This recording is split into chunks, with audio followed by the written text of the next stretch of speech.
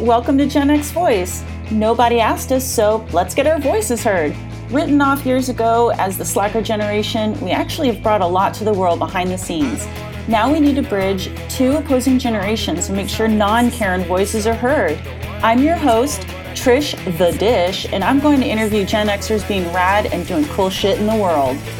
You can follow me at Gen X Voice on Instagram, Twitter, and Spotify. Check out other podcasts, videos, and blogs at genxvoice.com. Even though the focus of this platform will be to celebrate Generation X, the goal is to interview as many people as possible from lots of generations, backgrounds, and experiences.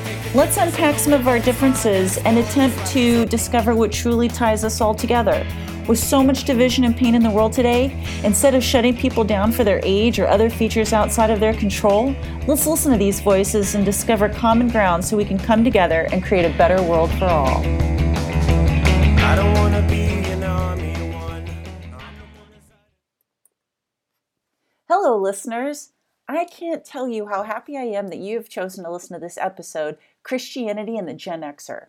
I'm sure you know this by now, but just in case, I wanted to remind you all that my goal is to have as many different voices shared on this podcast as possible in order to see what connects us rather than divides us.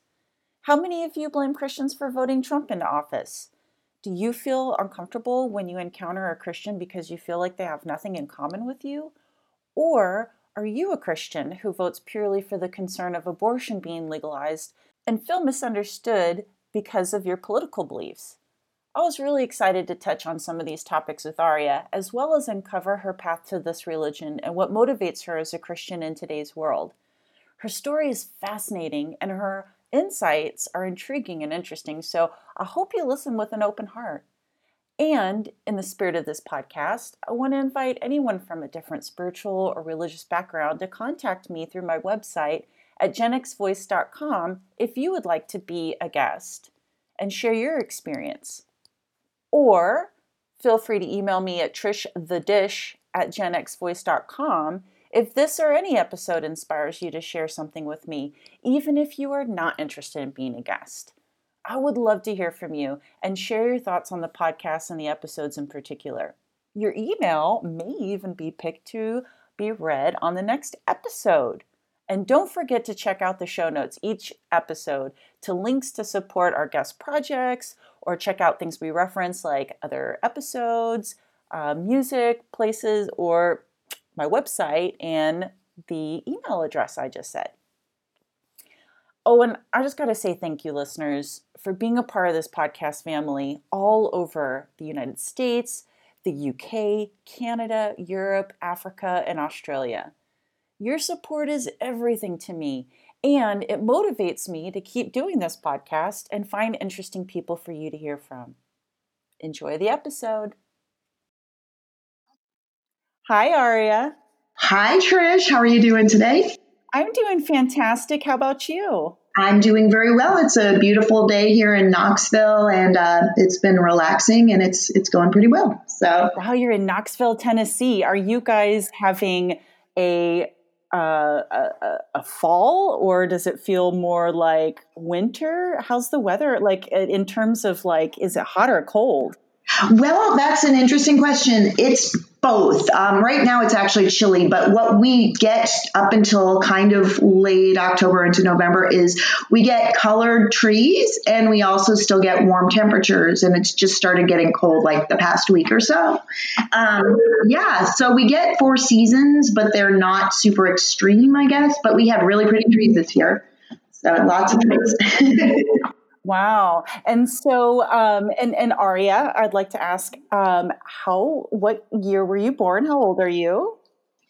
Okay. I was born in 1967, so I am 53, and I actually don't, that's weird to me that I'm not still like 35 because of how I feel, but I am actually 53, and so that is how old I am. And you probably don't feel very old because you are a Zumba instructor. Yes. Which I think is so great because I got into Zumba maybe about a decade ago. When did you start Zumba, and then when did you start teaching? Yeah, so that's kind of a fun story. My family and I lived in England for a few years from 2011 to 2014. And somewhere in there, an English friend of mine invited me to attend a Zumba class with her.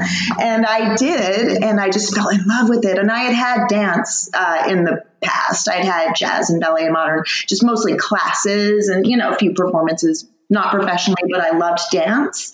And I fell in love with Zumba, and I was like, I want to teach this sometime. So then I started watching Zumba classes online and just doing it at home as well. And then finally in Tennessee in 2017, I got my Zumba instructor's license, and I pretty much started teaching right away. Like there was just a little bit of a time lapse, and then I started a couple months later teaching in a dance studio. So, and then went from there, and I became an employee at the Y and Gold's Gym. And it's been kind of,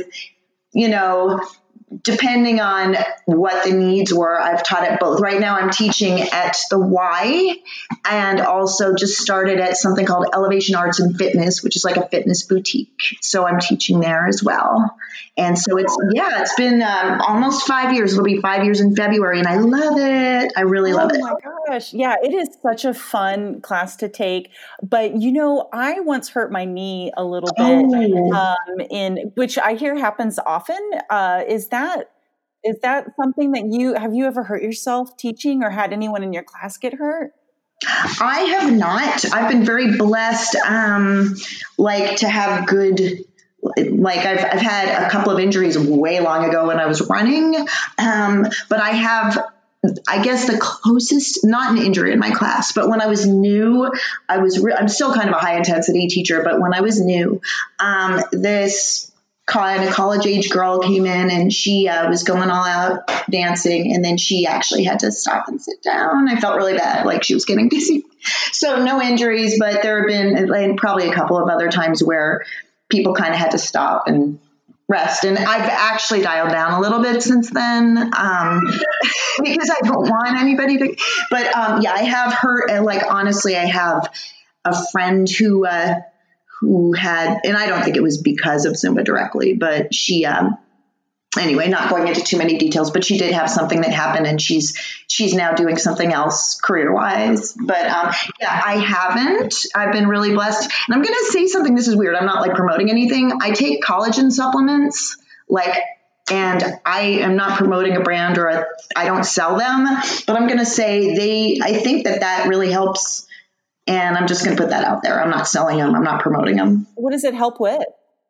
What it helps is your skin, it doesn't get rid of your crow's feet or whatever, but it helps your skin plump up, and it also helps with your joints. And it's I never have any problems with my knees. I can go way down with my squats, weighted squats, bounce all over the place, and I haven't gotten injured. And I'm mostly going to say the grace of God, but I'm going to say if there's something where, I think it actually works. And I don't know if the brand matters, but just collagen supplements. Yeah, you can look it up if you want. Anything that helps feel good with your body is probably not a bad thing to promote. So everyone look up collagen supplements. Yeah, and I just do bovine. It's just bovine. It's not anything weird. Oh, okay. So an animal byproduct. Yeah. So as a vegan, I probably wouldn't be into that. Not all my listeners are vegan, I'm sure, but it would be interesting to see if there's something similar to that. Plant-based. Yeah. I hope so. I certainly hope so. And I did not know that. So I hope I didn't offend you, but I know there are a lot of vegans out there.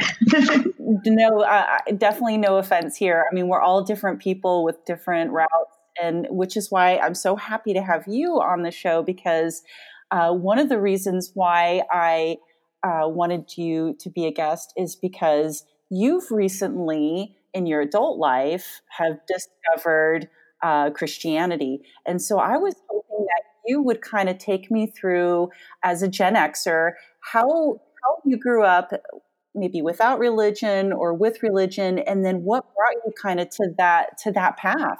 Oh yeah, I'll be thrilled to do that. Okay, so I'll try to keep it quick, but I grew up basically. I would say it was a very educated. Both of my parents are still alive, by the way. They live in California, and I miss them. But yeah, I grew up in a very educated, I'd say upper middle class family. Both of my parents have math PhDs. My Wow. dad, yeah, I know, right? And math is not my thing. The gene didn't come. They canceled each other out. The genes canceled each other out. I think so. Yeah, it's fun. My brother isn't. He's a creative person too. It's really funny. But and he's very smart. No, I'm not saying he's. But math isn't really that. But no, my parents are both math PhDs. When I was very very young, we were living on the East Coast. My dad was a math professor briefly, and then he became a computer programmer at St. Vincent's Hospital, New York. He commuted to the city. We lived in actually lived in a very beautiful part of New Jersey, had a couple of ponies. My mom also did some math, like she wasn't a professor, but she did some instructing. And then we moved to California when I was 10, and my parents all along had been bringing me to church. We went to and teaching me about God. My dad had been Catholic, and then he had been agnostic, and then he became a Christian. My mom grew up Lutheran, and yeah, so it was complicated. But what happened was they were very scientific and mathematical people, but they also were Christians, which I think was really cool because, like, they were very much into, okay, this is the scientific method and this is how this works, but at the same time, there are things that we can't learn with our senses. And they taught me about Jesus and the Bible. So I heard all this and I believed it from a very young age, but I also kind of wanted to do my own thing.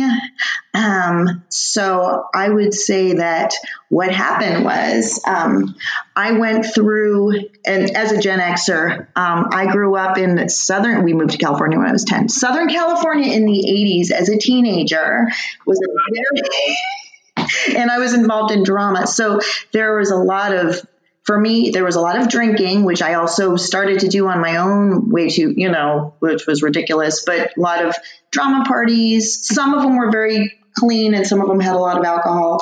I just wanted to do my own thing. I liked boys, I liked music, and there's nothing wrong with that, and I liked alcohol and I liked all these things and I believed in Jesus, but I just wanted to kind of be my own ruler, basically. So I, got myself into let me fast forward a little. So I went to college and I went to UC Irvine. Where did you live in Southern California? Because I'm from Joshua Tree. Well, I lived in Joshua Tree from 12 to 18. Oh, I love the Joshua Trees. They're and my aunt, who was in the episode a couple before this called The Original Valley Girl, grew up in the San Fernando Valley. So where were you? Yeah, Tustin, and my parents still actually live there. Yeah, so Orange County, right in the middle of Orange County.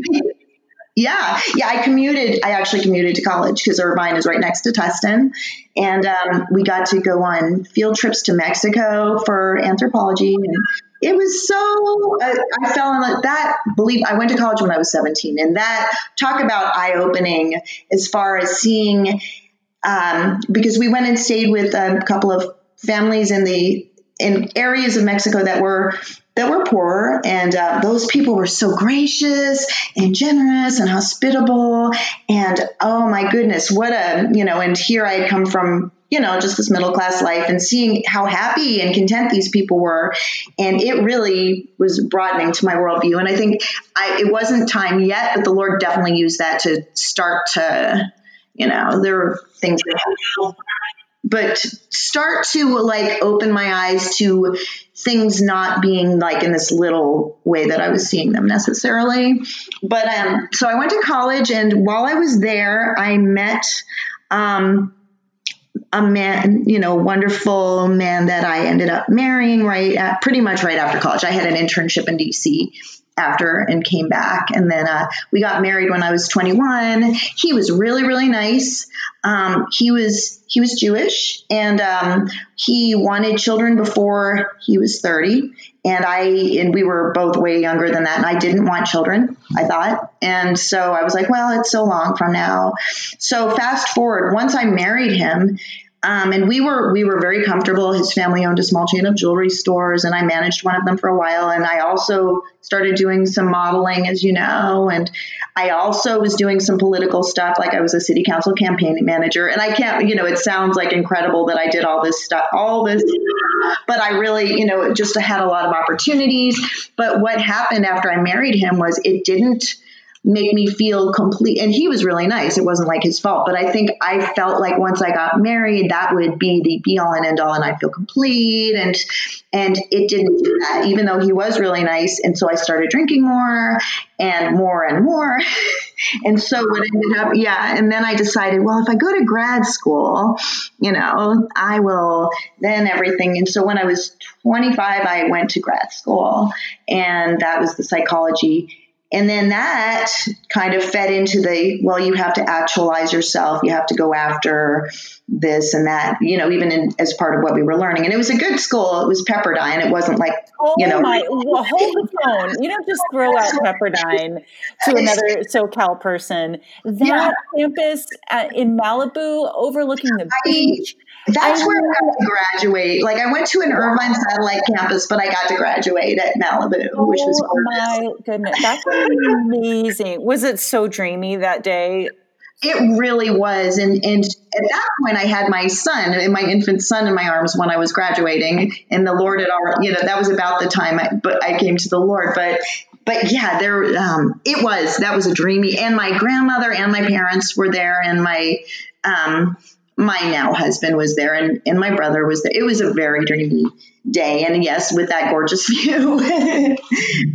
But, so what led up to that though, was I decided to leave my first husband and just kind of do whatever I wanted, and dropped out of grad school for it was like 6 months to a year, when I just kind of, went and hung out with bands and recorded music on this, it was like a keyboard and then I had a 8-track, not an 8-track, like a recording thing from the 90s, where I could record my own different tracks. And I went on this same tangent for like 6 months, for a year, and I drank more and more.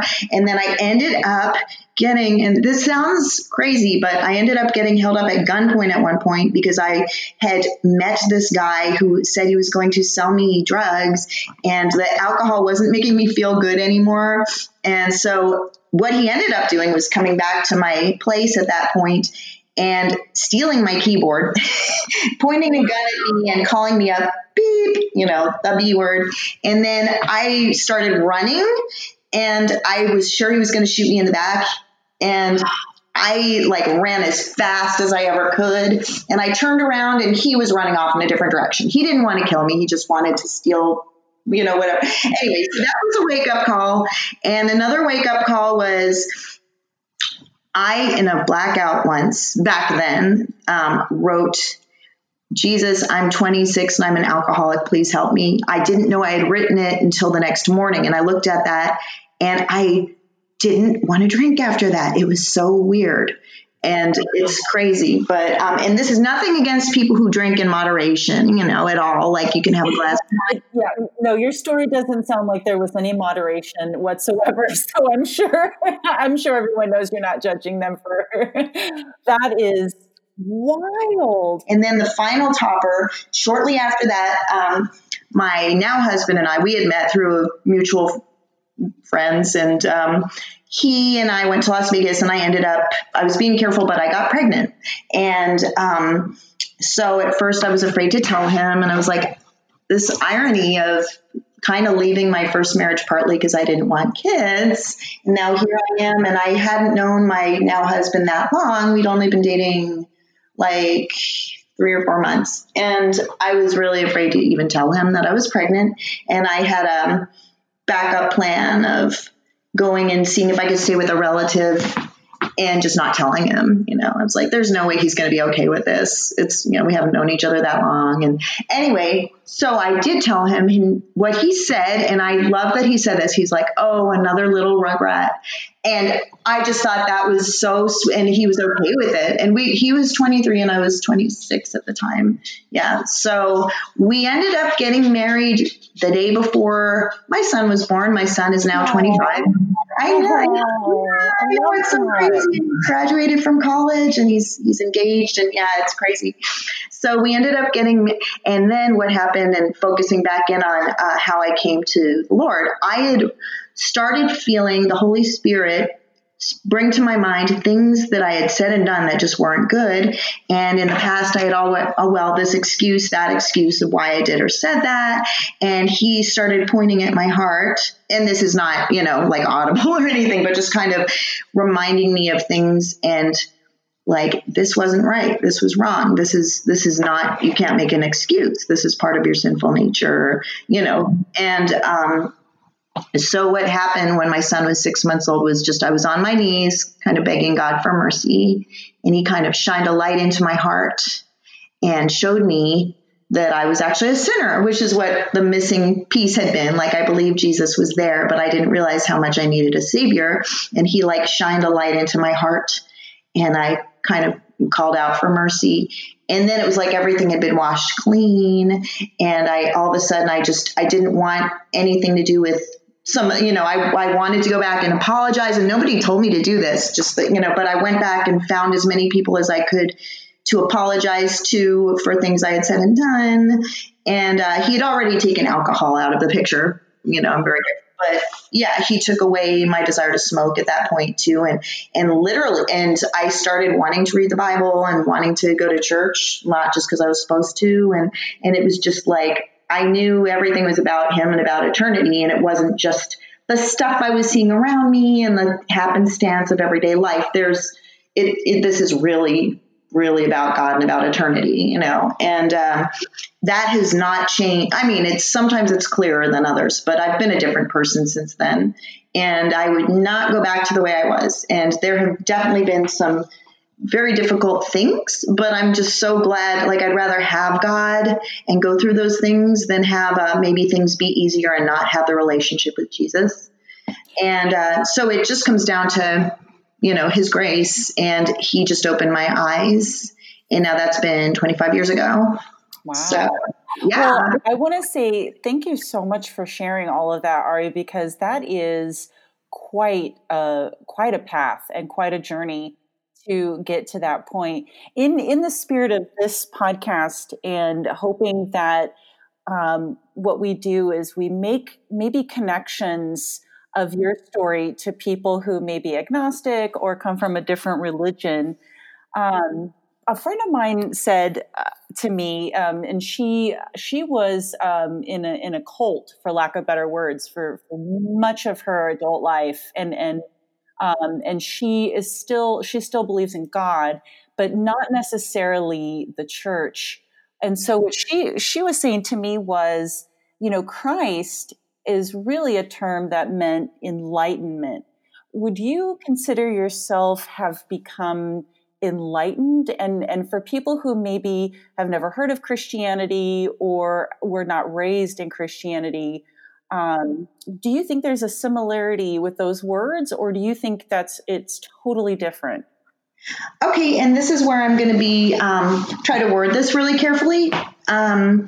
So there is a very specific gospel of Christianity. I know that there are a lot of kind of belief systems out there. I have read a little bit about I'm not going to say I'm an expert, but I do know a little bit about what some other belief systems think. And I know that that's one way of looking at things, kind of. And I'm going to say that's not the same. If you're actually a Christian as opposed to spiritual or New Age, you believe that Jesus of the Bible is the one true God in human form. He died for our sins. He rose from the dead, and he is alive, even though we don't see him. He's in heaven, but he's in a physical, glorified body in heaven. And we don't know when, but he will return to take his people with him. And if you pass away before then, you go to be with him in a new glorified body. But yeah, it's very specific. And I know that if you just look at concepts like peace and joy and love your neighbor, those concepts overlap with a lot of things out there, which can be, confusing to people. But if you look at Jesus himself, and not Jesus as a guru or an example, but Jesus being God and the only way of salvation. Actual Christianity is unique, and Jesus loves everyone and wants everyone to come to him, and he died for everyone. And all people need to do is put their trust in him. I had a really hard heart, and it took me a long time to see that I was actually a sinner.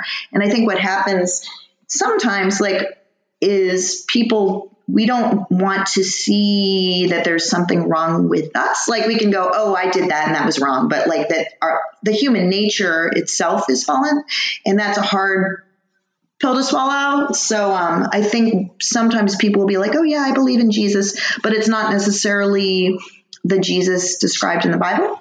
So, and it's not necessarily introspection either. As far as seeing your own need for salvation, taking responsibility for your actions. Right.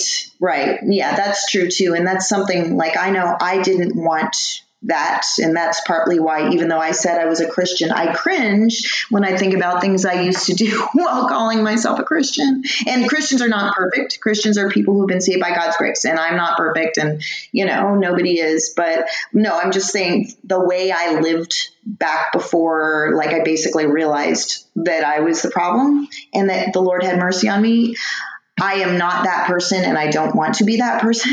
You know what I mean? How do you, as a Christian, navigate through the political climate that we're in today? Yeah, that's a really good question. And what I'm going to say is I saw problems with both major candidates where I couldn't bring myself to vote for either of them. I'm going to say just for the record, I am relieved more about the outcome the way it is than the other way, but just and which outcome is that? Just out of curiosity, because there's still kind of two controversy. Okay, honestly don't want to be political, but I'm going to say that I think. Do you mind if I say names? I don't mind. No, this is a platform.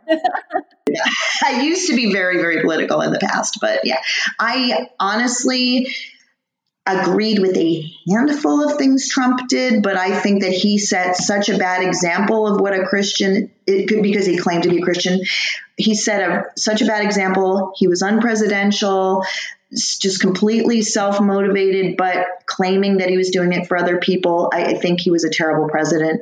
My main issue with Biden is that I am still very pro-life. I do believe in taking care of life after birth as well as before birth. I am not oh yeah, just have the babies born and then I'm not really a Democrat or a Republican when it comes to my views, but I am relieved we don't have Trump anymore. I don't think that there's any question about the election results. Well, but Biden, you mentioned Biden, but isn't he's a Catholic? So what do you mean about abortion? Yeah, so I actually looked it up because there's so much hearsay out there about what people stand on certain things. And he actually is just to use the vernacular, pro-choice in his own words, very much so currently. I don't know where he's been on that in the past. And to me, and without going into details, but not just because I made the choice to keep but because I know what actually happens during the procedure. I've looked into it, and I think most people don't know what actually happens. So I'm not judging people who literally don't know what happens, but if people want to do the homework on what actually happens during the procedure, I think they might be shocked. So yeah, that's my, and so I voted for Kanye West. I'm just going to say, and I know that's not voting, but I just felt I don't think he's presidential timber.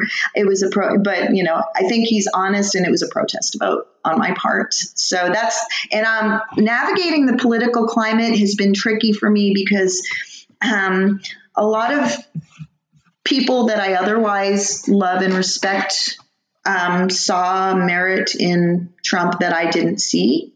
And I think it was partly because they felt like he symbolized standing for certain things, which I think it was expedience on his part. I don't think he's principled, but I think it was to keep getting the Christian vote. And so it's been tricky. I've mostly tried to stay quiet on social media for the most part about, I did say something once about being pro-life but not being pro-Trump, and I got like 200 comments. And so it's been tricky, but I've tried to keep focusing back onto Jesus is the king, no matter who's the president. This is temporal, and politics is important, but it's not eternal. What's eternal is people's souls, and God loves Trump. He loves Biden. He loves, Kanye West, and these people all have immortal souls. And I want my main focus to be on telling people that Jesus loves them, and because heaven is forever.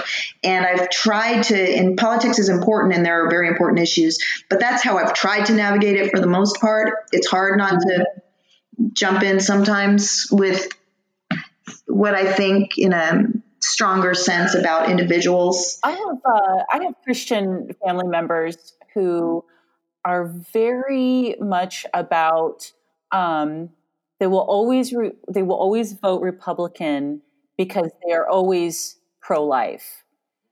But it sounds like for you weren't even willing to vote Republican because Trump didn't line up with your values.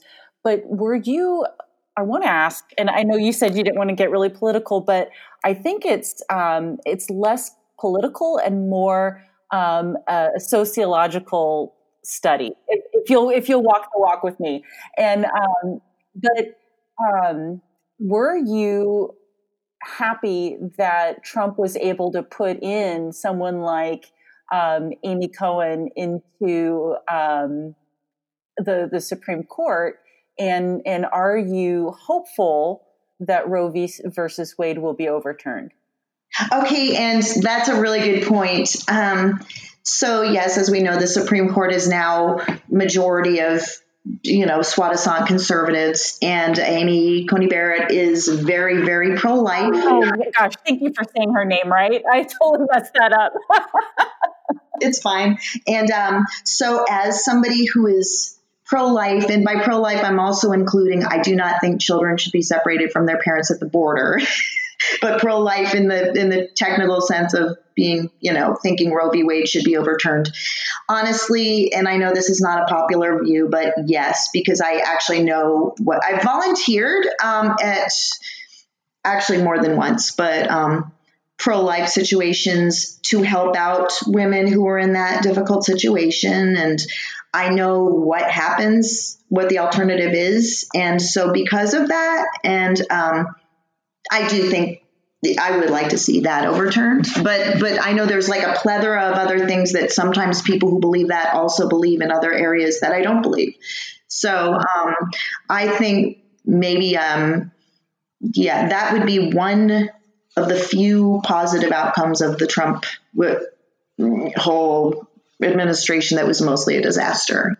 So you're not necessarily Republican, because I have friends that are like, oh, well, Trish, I'm a fiscal Republican. I don't want to be told where to put my money, but it sounds like you might be even more center of right because of the fact that you even say that you don't want children to be forgotten about. So do you believe in having our tax money go to things like education and the foster and welfare programs to help people who have made the choice to keep their children?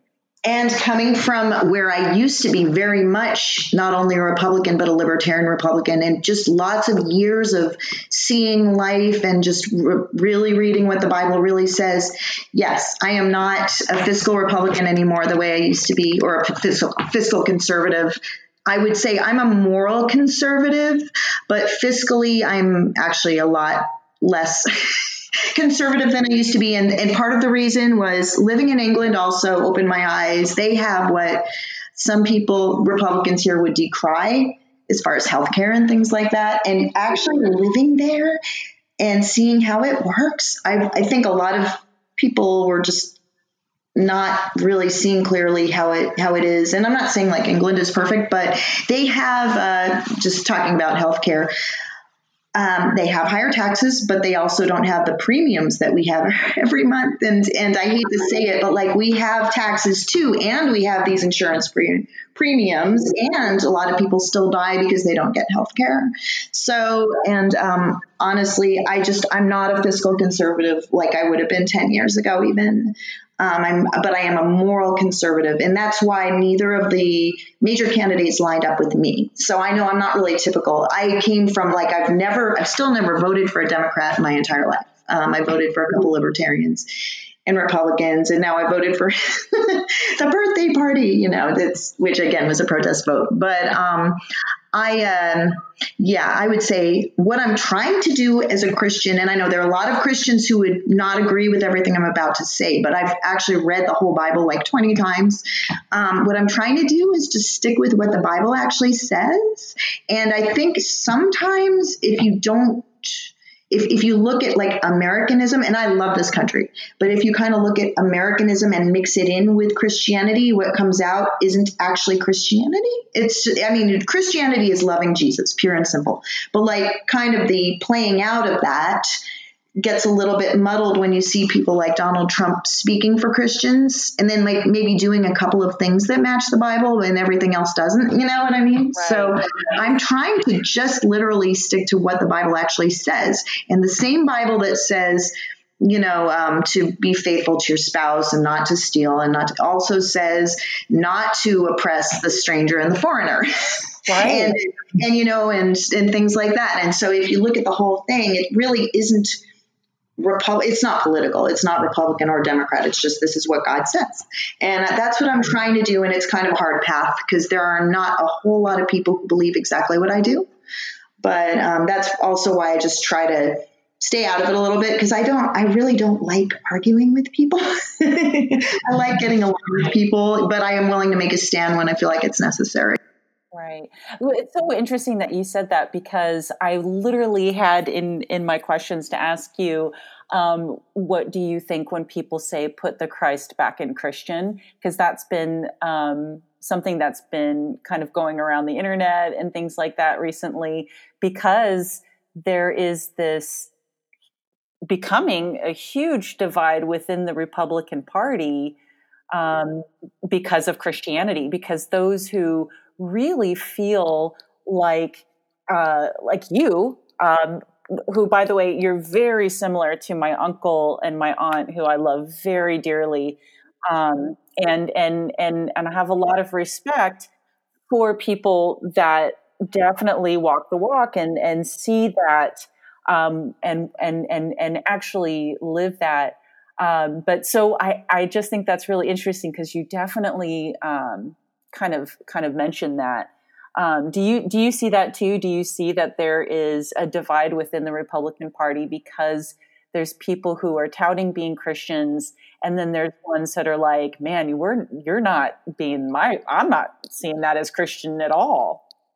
Yes, I unfortunately, like, I see it on social media, and I've also seen it like a couple of different churches that I've been to, and without saying any specific, but I've seen like different flavors of how things, and I think there are sincere people who are just kind of thinking in a certain box maybe, but I'm not judging that those people aren't really Christians at all. Like, I think that, the Bible says we see through a glass darkly and then we will see face to face. But I definitely do. I do see that kind of the mentality of, well, if you aren't lining up with Trump, how can you really be? And I'm seeing the opposite, within people who are Christians.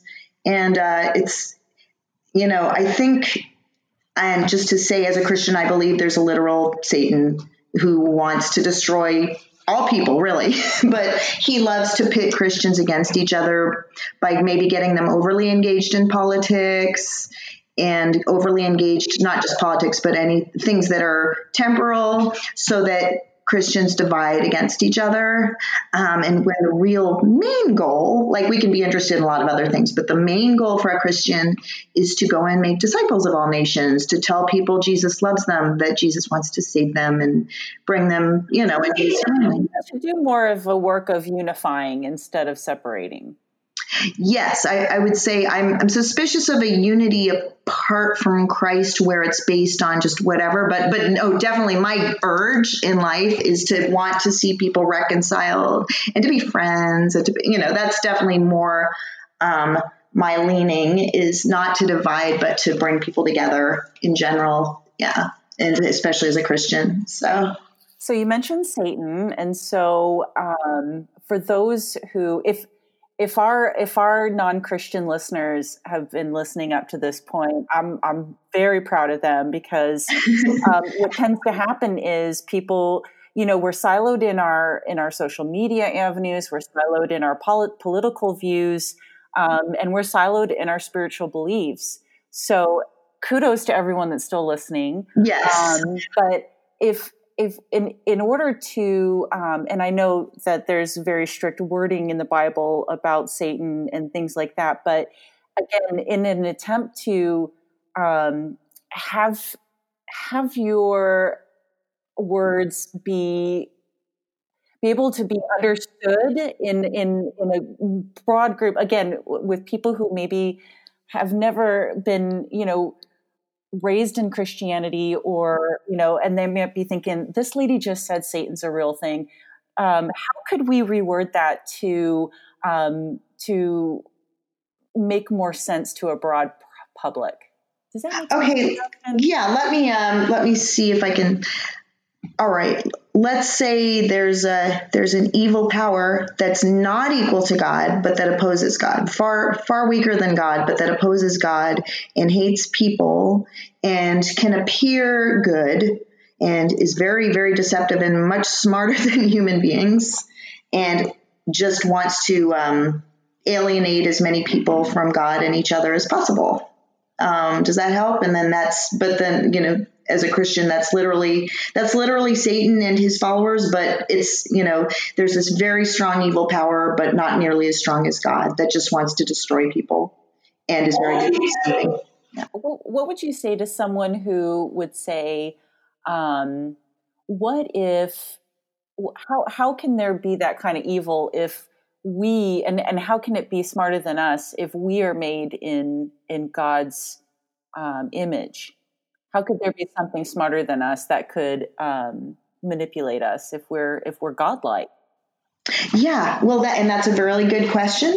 And so the answer is, as a Christian, we believe that there are also angels.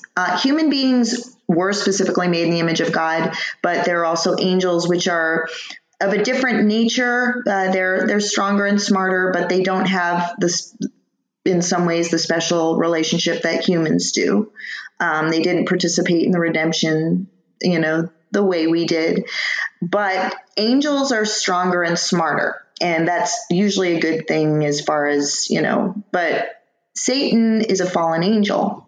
So that is why he is able to be stronger and smarter than humans, and so evil, and inspire human beings to do evil things to each other. And, so that's.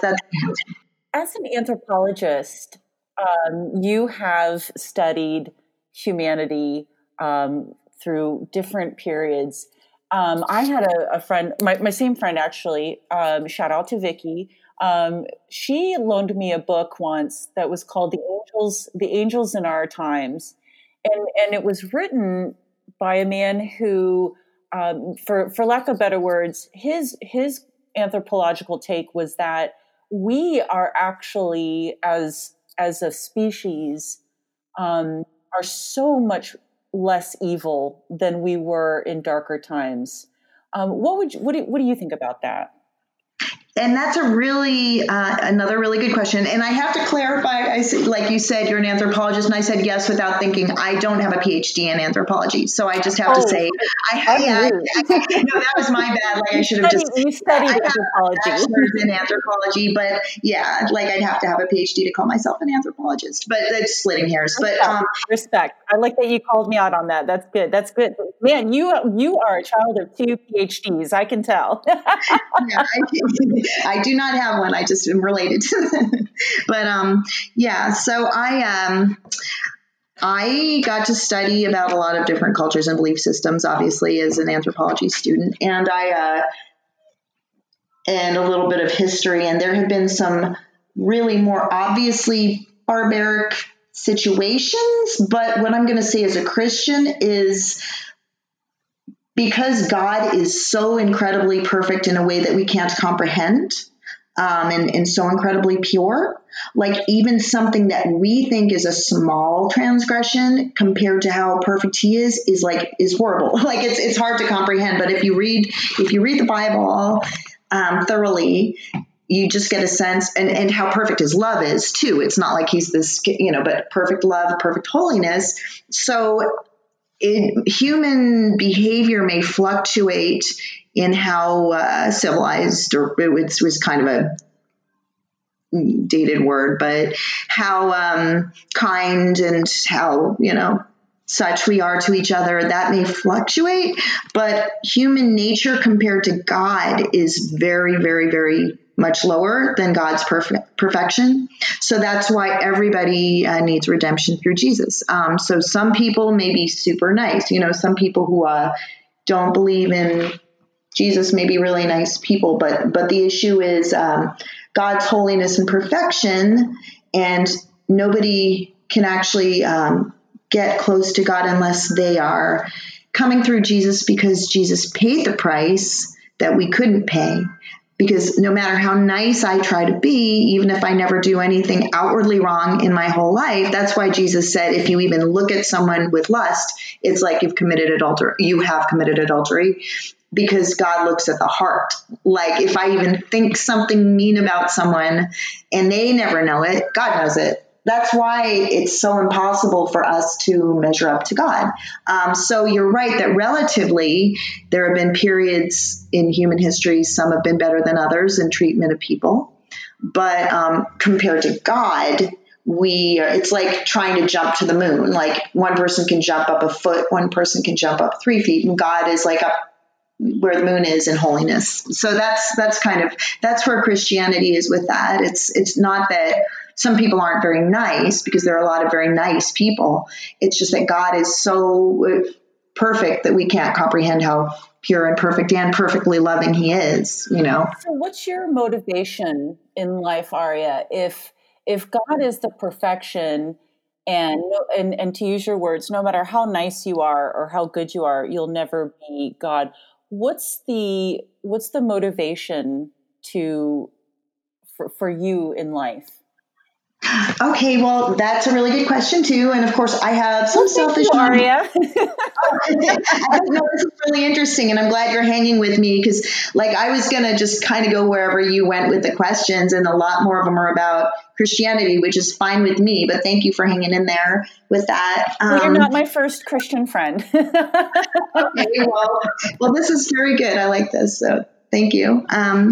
So I have some selfish motives. There are things I just enjoy doing and goals I have, and I'm just going to put that out there, and I don't pretend not to, but my end game is, honestly, I want to see all of my friends and relatives in heaven someday. I really do.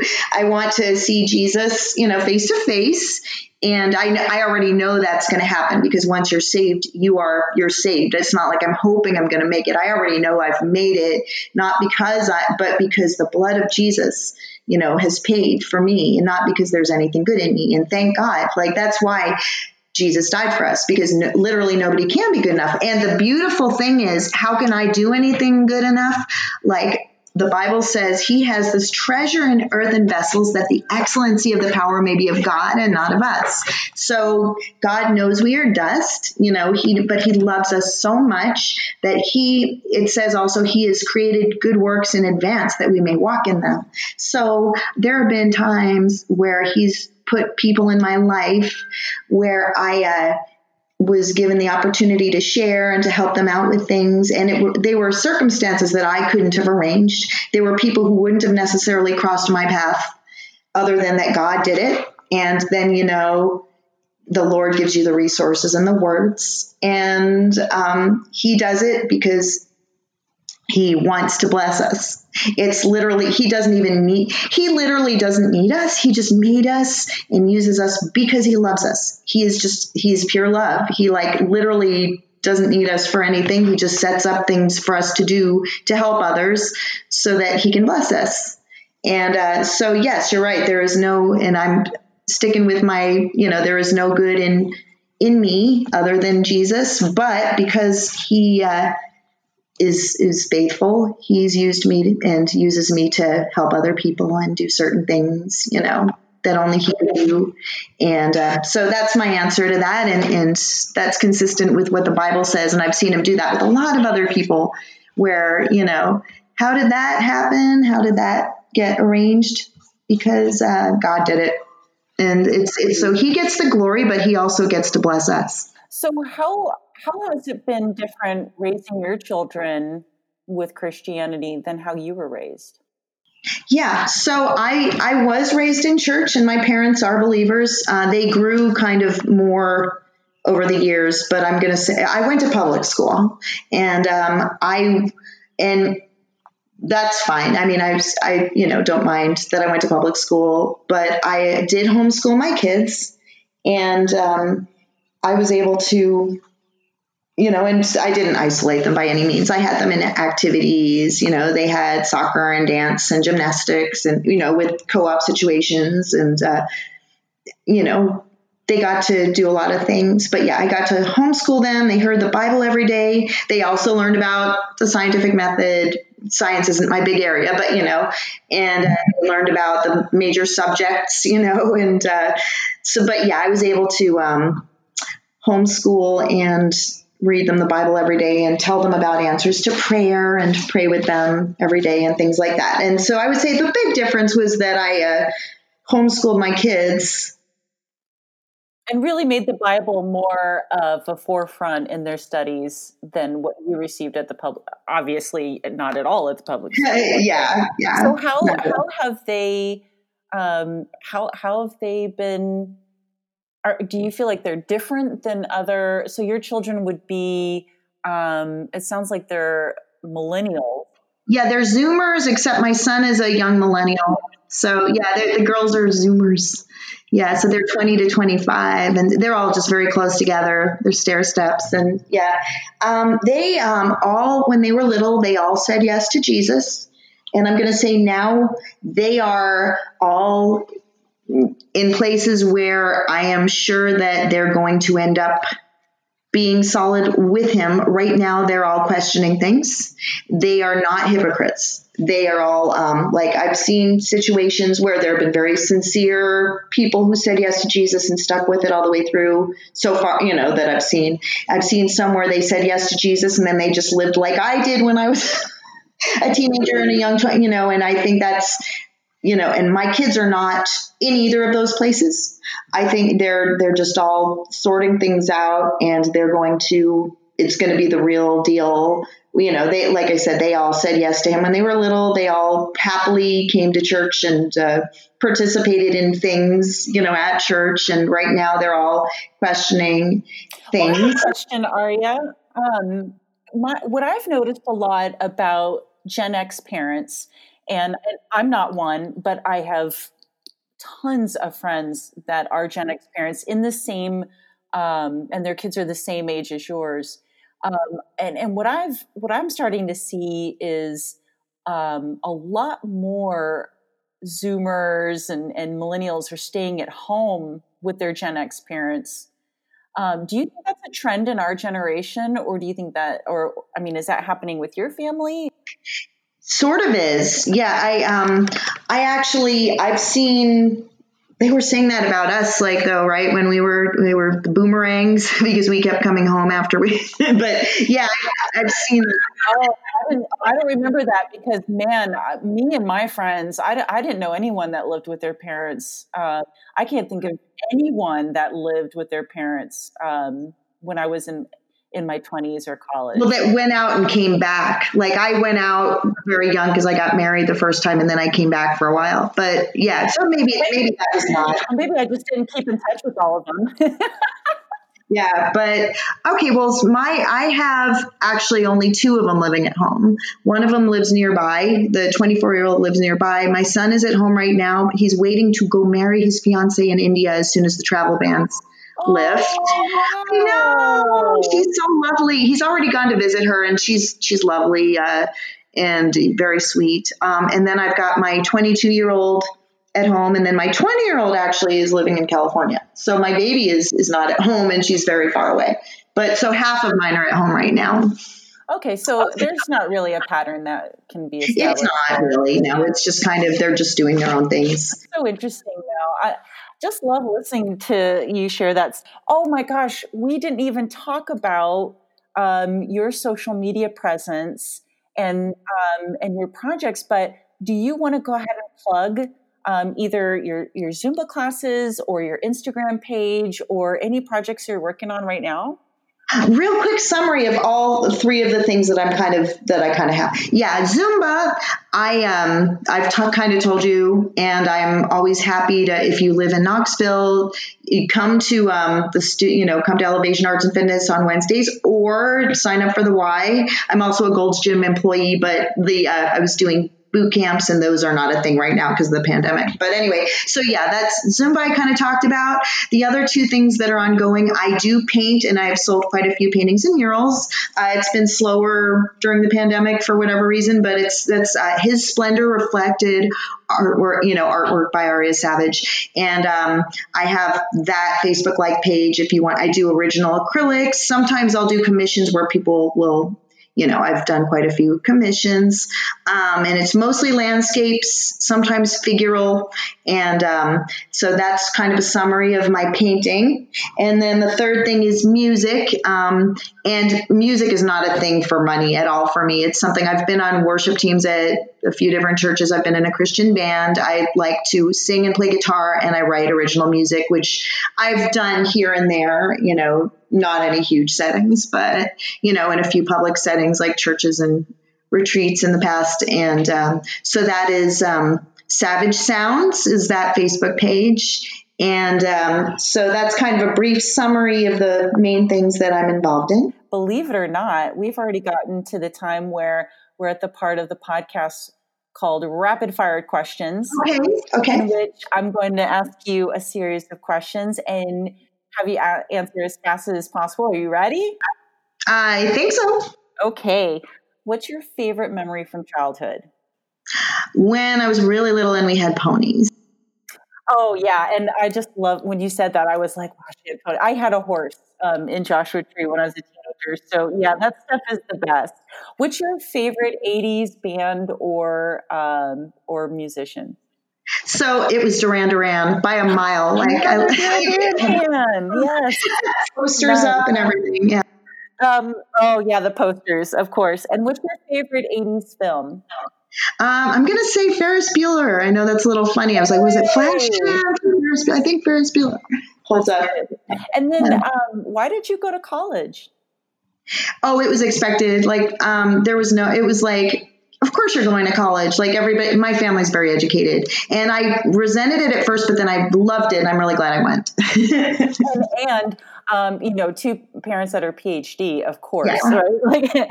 And then if you could give anyone in any generation life advice, either to get through the hard times or the good times, and Aria, I encourage you, because I know you're a faith-based person, but I encourage you to try to maybe word it in a way that could reach even the most agnostic person without too much scripture quoting. What would be your life advice?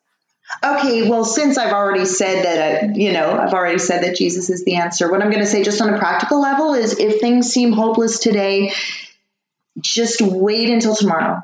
Just wait until tomorrow, because things can change a lot in a day. Just wait. Don't give up.